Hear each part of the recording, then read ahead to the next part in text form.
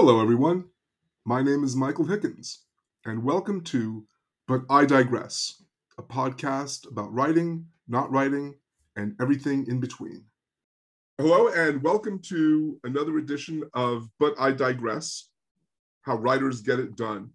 And today we're getting it done with Marcus Pactor, whose new book is Begat Who Begat Who Begat from Astrophil Press. His first book, Versus Death Noises, won the 2011 Subito Press Prize for Fiction. His story, Megaberry Crunch, first of all, is the best short story title ever. And secondly, was selected for Best Small Fictions 2021. His work has most recently appeared in 3 AM Magazine and Juked. He lives and works in Jacksonville, Florida. Marcus, thanks a lot for doing this. Thank you. I'm glad you like the title. I like good titles and I like fun titles. Thank you so much. Thanks for having me also. Obviously. Yeah, my pleasure. I mean, your titles are all fun. They seem to, want to elicit a chuckle, a smile. I mean, I Begat Who Begat Who Begat is a title I think that everyone in their heart of hearts feels like they should have thought of that already. It's so great. It's like it's an instant classic, as they say on ESPN. Awesome. Yeah. I think that we'll probably work our way back around to this somehow. But I like having fun writing, and I think that writing should be fun, or at least my writing should be fun. If it's not fun, I know I don't want to do it. And so everything, titles, everything, I like to have fun with it and play around and see what happens. And I mean, there's no time like the present. So, I mean, writing, it's a tough business. And one of the things that I think makes it tough is that, we have, as writers, a lot of competition for people's free time. And I think that, I don't know, how do you feel? How do you position yourself vis-a-vis, all the other things that are out there, whether it's TV, movies, music, videos? Yeah, I teach, and when I talk to students about it, I talk about exactly that, which is that there is so much competition for your time, for readers' time, for any human being's time. It's really hard to make your way in edgewise and make people say, I want to give time to this book or this story.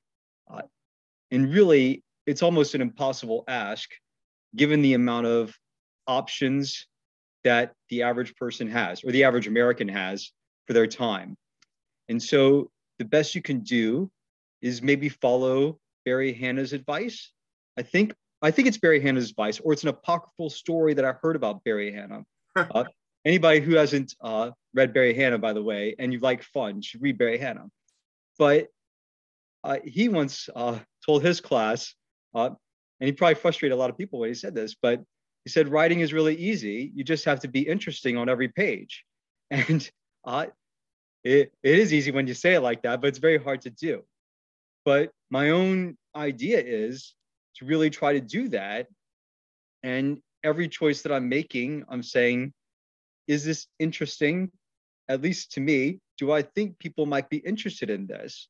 So like a title of a book, title of a story, where this person is going to go now, or what they're going to talk about right now. Is it liable to interest somebody? Does it have a chance of interesting somebody? And if it's so, yes. And if not, no. And so like that allows, it actually kind of directs me to cut a whole bunch of other stuff, all the kind of like getting across town stuff, Right. Descriptions of like what people eat for breakfast, if it's not really important, like, or not very interesting, like we just cut all that aside. And so does it work? I think that the people who actually like, the people who are interested in the types of things that I'm interested in are going to be into it. And you know, maybe the best way to think about it is this: like if you have a lot of competition, you're trying to find your market and the readers who are going to be interested in your work. You're trying to tailor things that you're doing to interest the people that are likely to come around to you. Like I'm not writing, uh, I'm not writing like Jonathan Franzen, and I'm not writing exactly for people who are interested in knowing what it's like to live under the coronavirus. Uh, but I'm writing to people who are interested in like thinking about like, what if strawberries had consciousness? Mm-hmm. Is that interesting to you? Are you?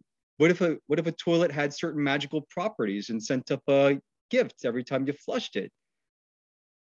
I'm banking that there are a few people out there who might be interested in that, and uh, I'm trying to push those ideas and those sorts of ideas as far as I can, and see what happens. So, did you get in this for the money? Oh no, I I think I might be more fortunate than other folks. When I was an undergrad, and I'd been in journalism school for a minute, and that didn't work because I wasn't that interested in facts, apparently. And I started to take like my first creative writing classes. Like, you know, some folks were in it for an elective and whatever, but like I would like declare like I'm going to be a writer, and like, you know, it kind of pulled me aside, and they're like, you better have a second hustle. You better have something else to do because there's not a lot of money in this. And I was also fortunate that I'd been working since I was 15 anyway. So like I always knew like the job is for money and this is for something else, partly for fun, partly for art, partly as a way of exploring whatever was coming to my mind and seeing what I could do with it. Uh, yeah, I think there's certain kinds of writing that are like designed for making money. The Michael Crichton sort of thriller, uh, which is great for them, but that's not exactly why I got into it. And no, it's not. It's not. So, you live in Jacksonville, which is a major city, but it's not exactly known anyway as a hotbed of literary ferment. Um, do you feel disadvantaged from a professional and a publishing standpoint because you live in Jacksonville, or do you find that there's a community there too, and is it supportive? I mean, how does it work living outside of a major metropolitan area? Yeah. So I've thought about like every so often when I was younger, I thought about like what would it be like to be in New York, where there are all kinds of like obviously like there are agents everywhere and like there are all kinds of literary activities that are going on. Like writers are all moving, writers move to New York like that, like that's just kind of a known thing. Or some major city, Los Angeles, Chicago, San Francisco, like these seem like destination places for writers. There are a lot of cultural happenings occurring. But I think that for me, that's not too necessary. Maybe not in the 21st century. I don't know if it's necessary for anybody. The internet makes it really easy to meet all your favorite writers, or at least all of mine. They're on Twitter, they're on Facebook, and like if you like their book, like you just send them a little message, and they've always been super kind to me. Uh, and so you can find a lot of that through social media. And Jacksonville is not definitely not any of those major cities that I named above. Uh, but we do have good stuff going on. I would say good stuff going on. We have a festival called Jacks by Jacks every year, where like there's this neighborhood that like gives over their restaurants and coffee shops and whatnot to writers come in and like read their work to audiences, and the audiences can like move around the neighborhood and visit place to place and meet a bunch of writers, and the writers can all meet one another, and those are really good. We've got some good journals going on around here, uh, and like uh, I don't know how many people in your audience would be familiar with the poet Frances Driscoll, but she's got a book called The Rape Poems that's brilliant and terrifying. Uh, and of course, Paget Powell, one of the great writers of our time, uh, writes quite a bit about Jacksonville and kind of grew up in Jacksonville. And, we got a few small things, but as you know, anybody who comes through here knows, it's still ain't New York, and yeah, we're just not going to have that. Um, we're not going to, yeah, and it doesn't go with my lifestyle either. I'm kind of a suburban dad these days in a lot of ways, and need to be home with my kids. Do you like being with other writers? Do you find that it's helpful to meet with other writers regularly or occasionally or not at all? How do you feel about the idea of a literary community or a salon or something like that? Yeah, it sounds nice. I don't. It sounds really nice, and I think some people have that. I have a group of friends who write, and when I really feel like I need another opinion on something, I can send it to them. And certainly before I send out the book, like I pass it around. I'm like, just tell me if I'm nuts. Tell me what you think and where I'm going wrong. But I don't think that I need it too much. Mm-hmm. I myself am really got so much going on. Like one thing about community is that you need to give back to it. I know that. And I have two young children. I have home improvement duties. Like, like I just learned to repair like the ceiling that leaked through and like, like got stuff I got to do. And I just don't have time to give to other writers the readings that they really deserve. If I'm going to ask them to read mine, I need to read theirs. And I believe that absolutely. And one day I hope to do that. Right now, I have to kind of, I have to find time to write myself. And when I have that time, I give it all to the writing. Yeah, I hear exactly what you're talking about. I feel like also, I mean, this is going to be heresy, but I don't think that writing communities are necessarily all that helpful. I think artistic communities are helpful. When I lived in Paris, I noticed that the people that were the most fun to hang out with and the ones that were the most welcoming and the ones that, in a way, were the most stimulating were painters. And part of it is because their work's visual. You don't have to spend time reading. You go, you hang out at their studio, you look at the stuff they're working on.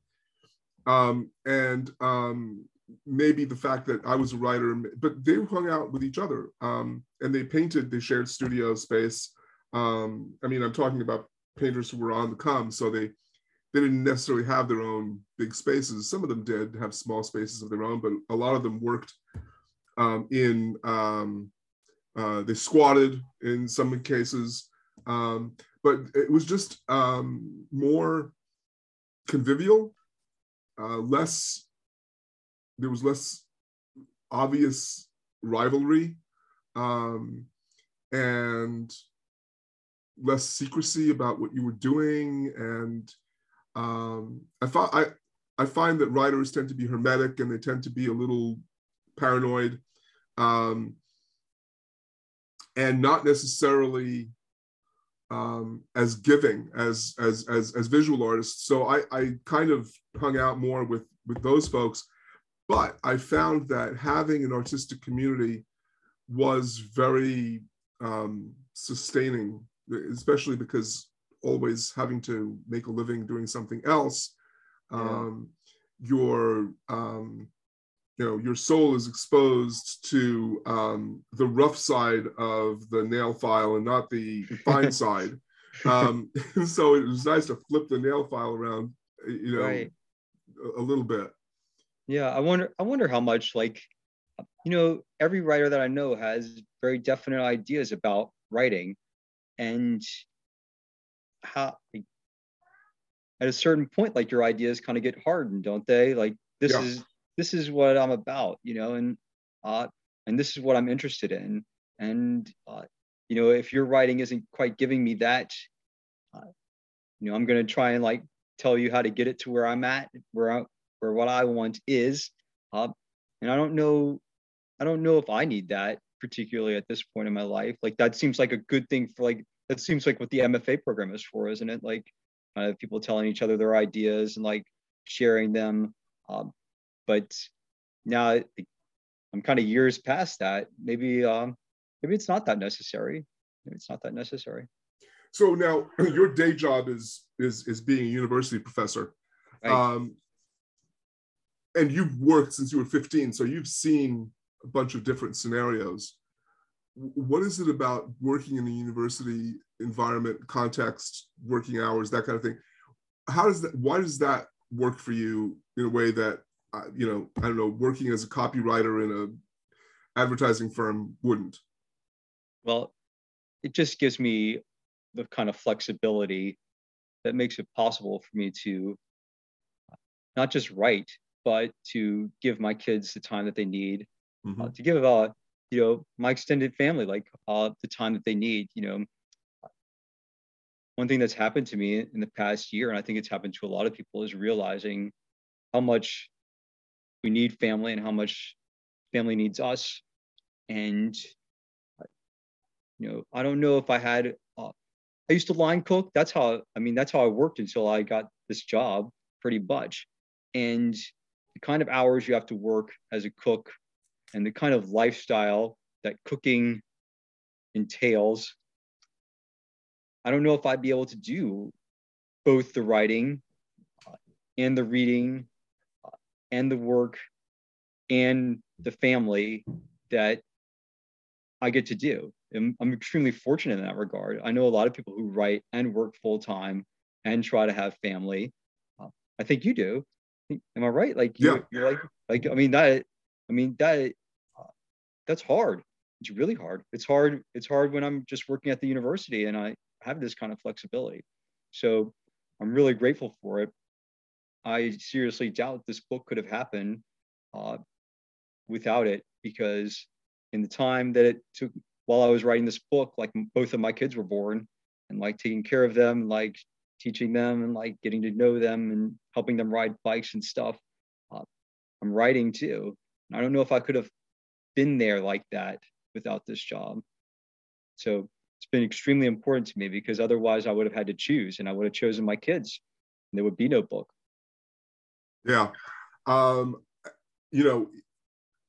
are so many different choices people make around this. And, I think, when I think about why I have this podcast, right, it's to talk about that as much as anything else. And to sort of dispel this idea that to be a successful artist, you have to be a jerk in your personal life. I think that's choice. I think you can be as rough-hewn in your art as you want to be. It doesn't mean that you have to be an asshole. And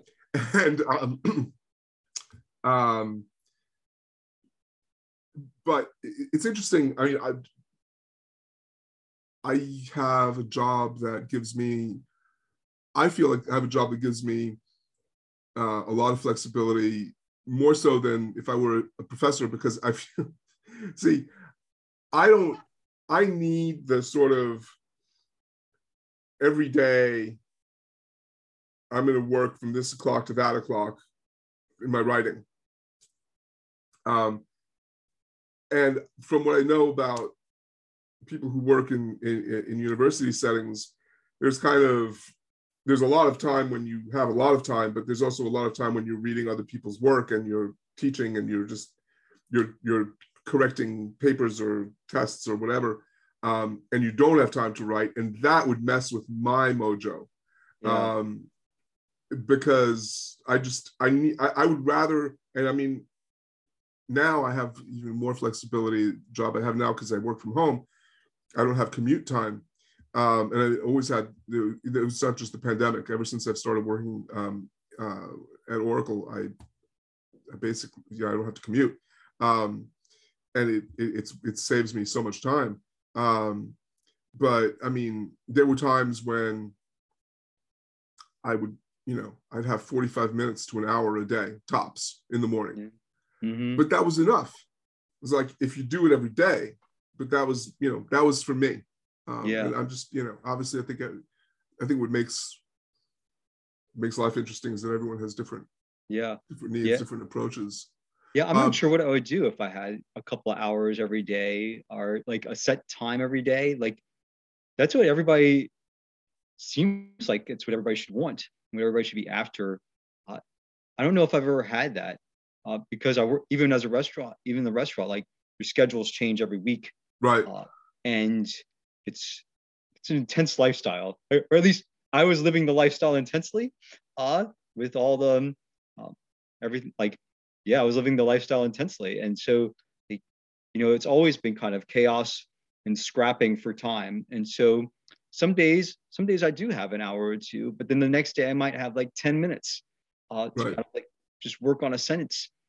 And what I try to when I'm teaching students, I try to tell them about, you have to kind of learn to, just kind of to realize that for most people, life never opens up in the way that you hear about in like Stephen King on writing, when he talks about like, and a lot of really big writers talk about like, I write like 3 or 4 hours in the morning, and then I have lunch, and then I take a nap, and then I come back and I'll revise everything. And I'm like, guys, the idea of you having that sort of time at some point is like unlikely. Right now, you're working full time and you're taking all these classes. And when you get out of school, you're going to try and scrap for a job or get a job with a lot of hours. Maybe you have a relationship, you're getting married, you're having kids. Like, time doesn't, like, it rarely opens up for people that way. And so you kind of have to force the issue. And some days, like, you just have to steal that hour, or you just have to have the 10 minutes just to look at the one sentence that stinks right now. And that is a hard business because, you can't, like, some people can be jerks, and, just tell their family, like, nope, I'm not doing it. Like, not taking you to school. I'm not taking you to band practice because I'm writing right now. And if you do that, I mean, it's a choice. It's not certainly not going to be my choice. I I have to take them to practice, and I have to come home and find some time to write. That's that's something we all kind of face. Every writer sits around and like realize, like, has to face that choice. And some people just say, I can't do it. I'm not doing the writing. I can't get there. And other people are scrapping for that time. And just scrapping for that time, you kind of have to believe that it will accumulate over the long haul and pay dividends. The other thing that I say is like, one push-up is worth infinitely more than zero. Just is. And if you just do one push-up today, you've done way better than the guy who's done zero. And so some days you just have time for the one push-up. You can do it. It's good. It's good. Yeah, I mean, the thing also is, well, you can go way get very discursive, but it's like, why are you writing? Who are you Yes. writing for? Yes. Why are you writing? Those guys, like, like some guys are writing for money. They're writing for money. They're clearly writing for money. And all power to you. And if you want to write for money, like, you just have to study. Like, you can see like how the templates work for most of these popular books. There are books with the templates in them. You probably don't even have to buy the book. You probably find it on the internet, and you just plug your characters into the template, and away you go. And I mean, if you're writing for that, that's cool. But if you're writing because you've got these images in your brain and you've got these words that just keep spewing out of yourself, like, that's a whole other prospect.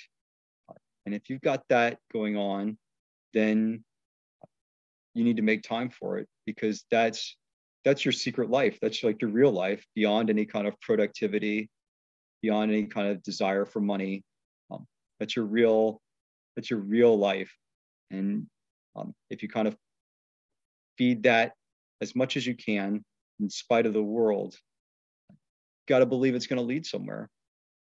So there's self-publishing, there's getting published by your best friend, there's getting published by a small independent press, medium-sized independent press, large independent press, and then the big five or however many are left. Um, and there's varying levels of prestige, ability to get reviewed, distribution, sometimes not always money, right? I mean, not every small press has no money, and not every big publisher pays large advances, but there's some of that. So I guess as you were birthing a book, do you think of do you start at the very top going, I'm going to try to sell this to Norton, or I need to find an agent who can sell this to Norton, or do you look at it and say, this is never going to go there, and I'm going to go with I'm going to try to find an independent press that's interested in this, and go from there? How did you approach finding a publisher for your work? Right. So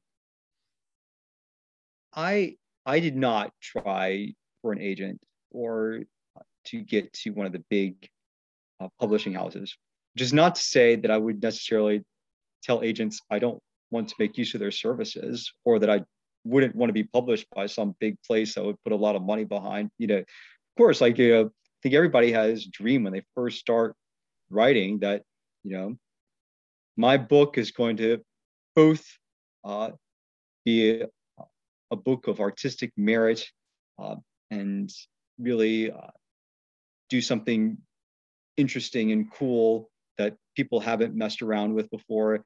And also, I'm going to sell a lot of books, and I'm going to be in Barnes and Noble, and people are going to, it's going to be prestige and all that sort of thing. It's all wonderful. But I didn't do that. Maybe in part out of fear, or out of maybe it's just that I don't identify with the types of books that they are generally selling and putting out there. Find that the independent presses, the smaller presses, are where the most interesting work is for me.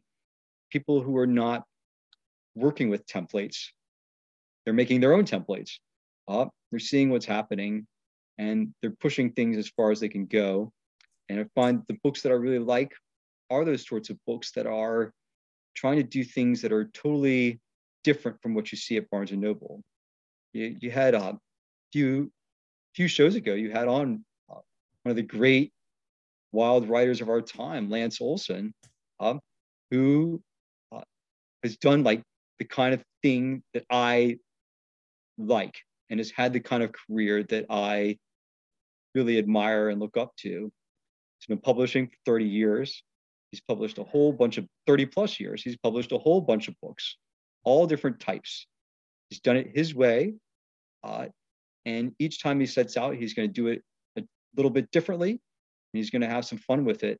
And he's also been able to hook up with really good publishers, not big five publishers, but places like Zank and FC2, that, in the crowd of fiction that I admire and I look at, those are big five level places, because they're publishing some of the very best, interesting writing out there. And I think also, if I remember your show correctly, I think Lance said he didn't have an agent, or didn't have an agent right now. I might be misremembering that. I might just. No, that's right. Okay, good. I was worried if I only wanted to believe that. He's had a very successful career without an agent. Really successful, and I think. And it's funny. I mean, you're right, and I agree with you. I don't know if you're right, mm-hmm. But I agree with you wholeheartedly. Yeah. And I kind of teased him a little bit about this. I mean, part of the trade-off is, he splits his time between, Salt Lake City and Idaho, neither of which are very expensive places to live. Right. And, there is that trade-off. And to your point about the ability now to connect with writers thanks to the internet, and we're doing it right now. We're examples of Right. that. Yes. And in some way, I feel like I am creating a community. The fact that you're referencing Lance is awesome because, it's kind of the whole, point.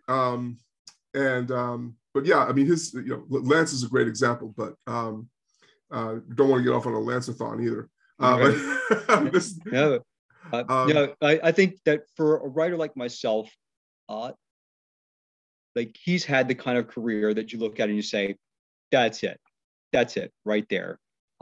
He's he might not be in Barnes and Noble's, featured writer or anything like that, but he's able to do exactly what he wants, the way that he's wanted to do it all along, and he's got a very devoted readership. That not just devoted readership, but kind of consistently growing readership, while still taking risks and still doing it exactly his way. I don't think that anybody in any sort of career could want it any differently. Like that's how you want it. Yeah, yeah. Are you already thinking about a next book? Yeah, one of the good things about the pandemic, there's a good thing about the pandemic, is that at least for me, especially in 2020, that summer, I just had nothing to do. There was nowhere to go. There wasn't much going on, there was no practice to take the kids to. And I just had time. And, over the past year and a half, I've just been writing and like putting together some stories, and trying to draft a novel, which might be a mistake on my part. I've tried novels several times, it's hard. But so I'm slowly but surely compiling stories for a new collection. I've got a draft of this book, of this novel. And, I am, it is really that one push-up theory. Some days I can knock out a lot, and some days, I seem to knock out a lot, but it's really all garbage. And some days just a little bit here, a little bit there. But you accumulate sentences over time and you accumulate pages over time. And eventually they become something. And hopefully that something is good. And so, yeah, I'm always working, even if it's just in my brain, or even just with a little scrap of paper. You write, you read some paragraph in a book, and you're like, "That's really good. Oh man, look what I'm thinking." And you just write a little note down, and you take that back with you. There's always something going on.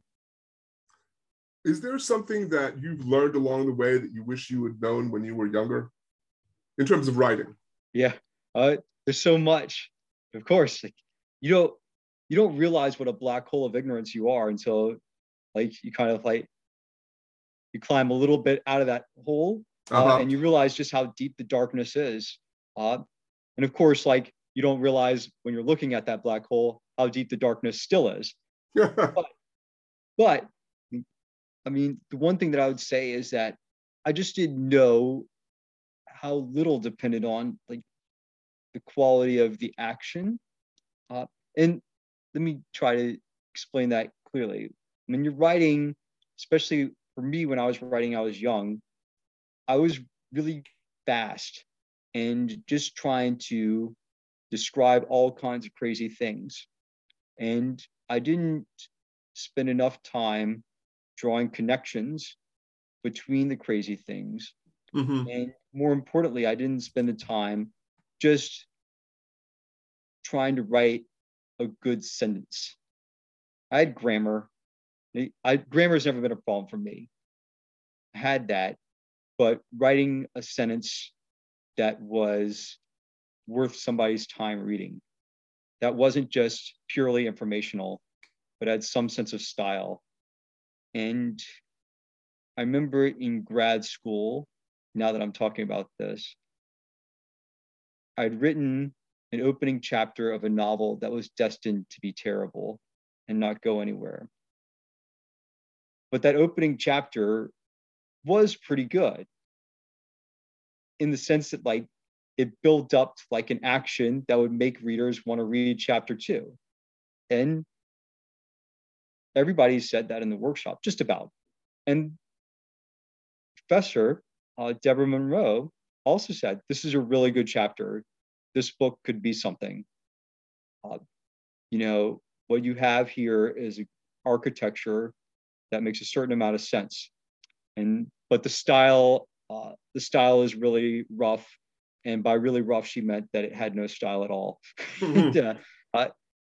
And I just didn't know how to get there. And it took many, many pages and a whole lot of work before I realized where I needed to go and what I needed to do and how to work on that. And I just wish that I had just cared about it, because even when she said it, I didn't care that much, which is insane now that I'm looking back on it. Like, I just didn't think like what she's telling me is I have to work on my sentences.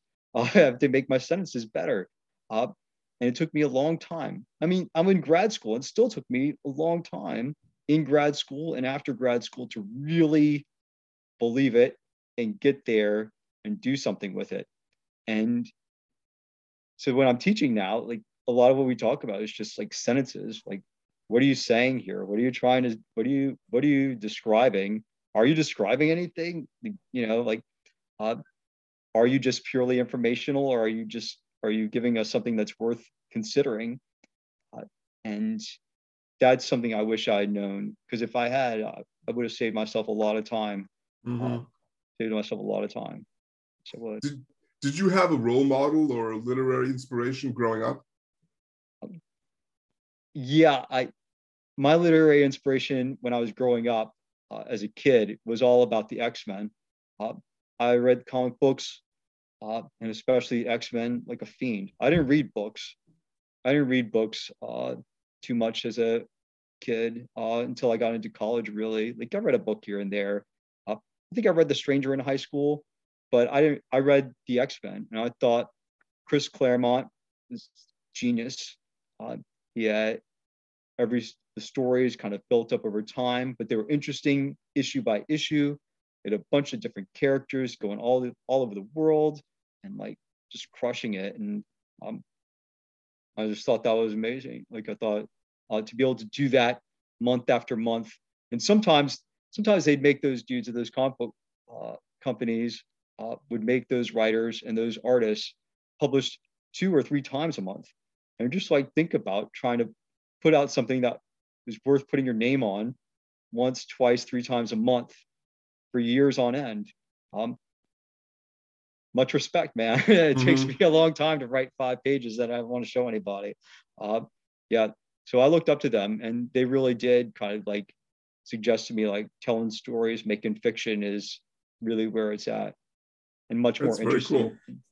cool. Yeah. What is your relationship to physical books? Do you dog ear? Do you underline? Do you highlight? Do you treat them like holy objects? What's Uh, your deal? I mark all my books up. I'm like, yeah, I'm like talking to books. You know, some of it's like checking lines that I think just like really cool. Sometimes write a little note like, when something really freaky happens, or when like I just think like this is where it is. Like, I'll make little notes to myself. I'll talk back to not like the characters, but sometimes like the writer, just like, uh, what are we? What is happening? And sometimes like, uh, you know, sometimes a more incisive sort of note, though I can't think of an example right now. You know, some of those pages, they look like pages of Talmud. I don't know if you've ever Mm-hmm. seen a page of Talmud. Mm-hmm. So like, you know, like there's like the page, and at the This is a center of it, commentary.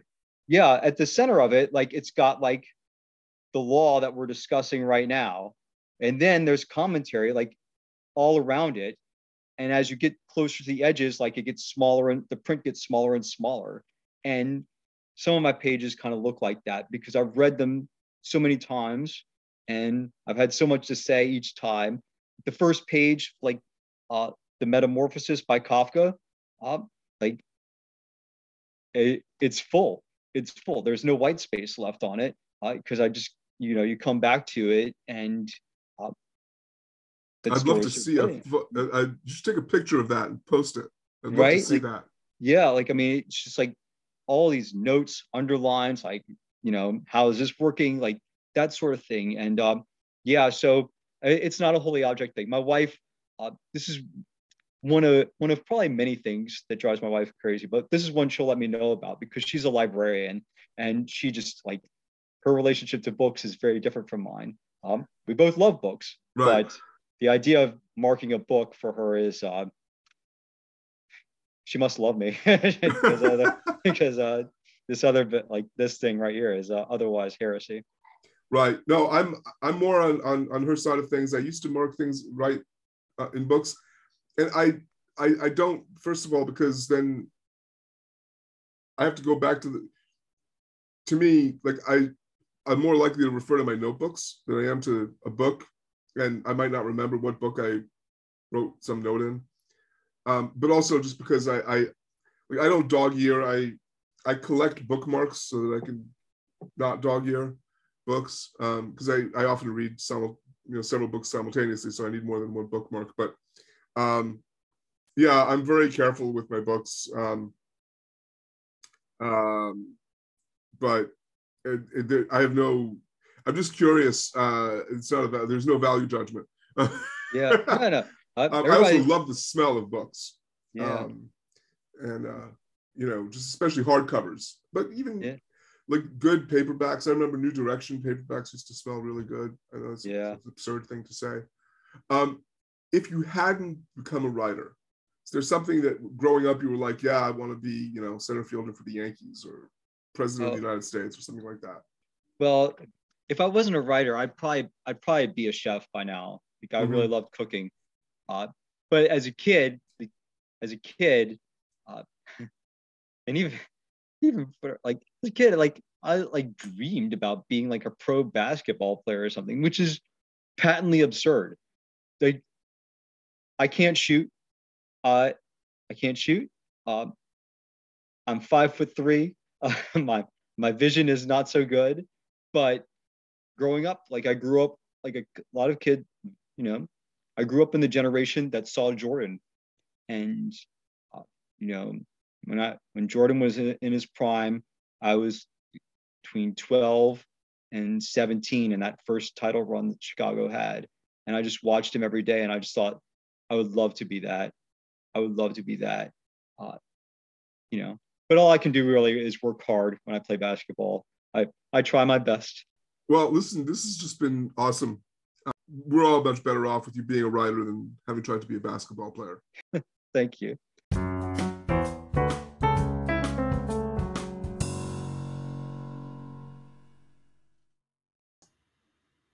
I'm Michael Hickens, and you've been listening to But I Digress, a podcast about writing, not writing, and everything in between.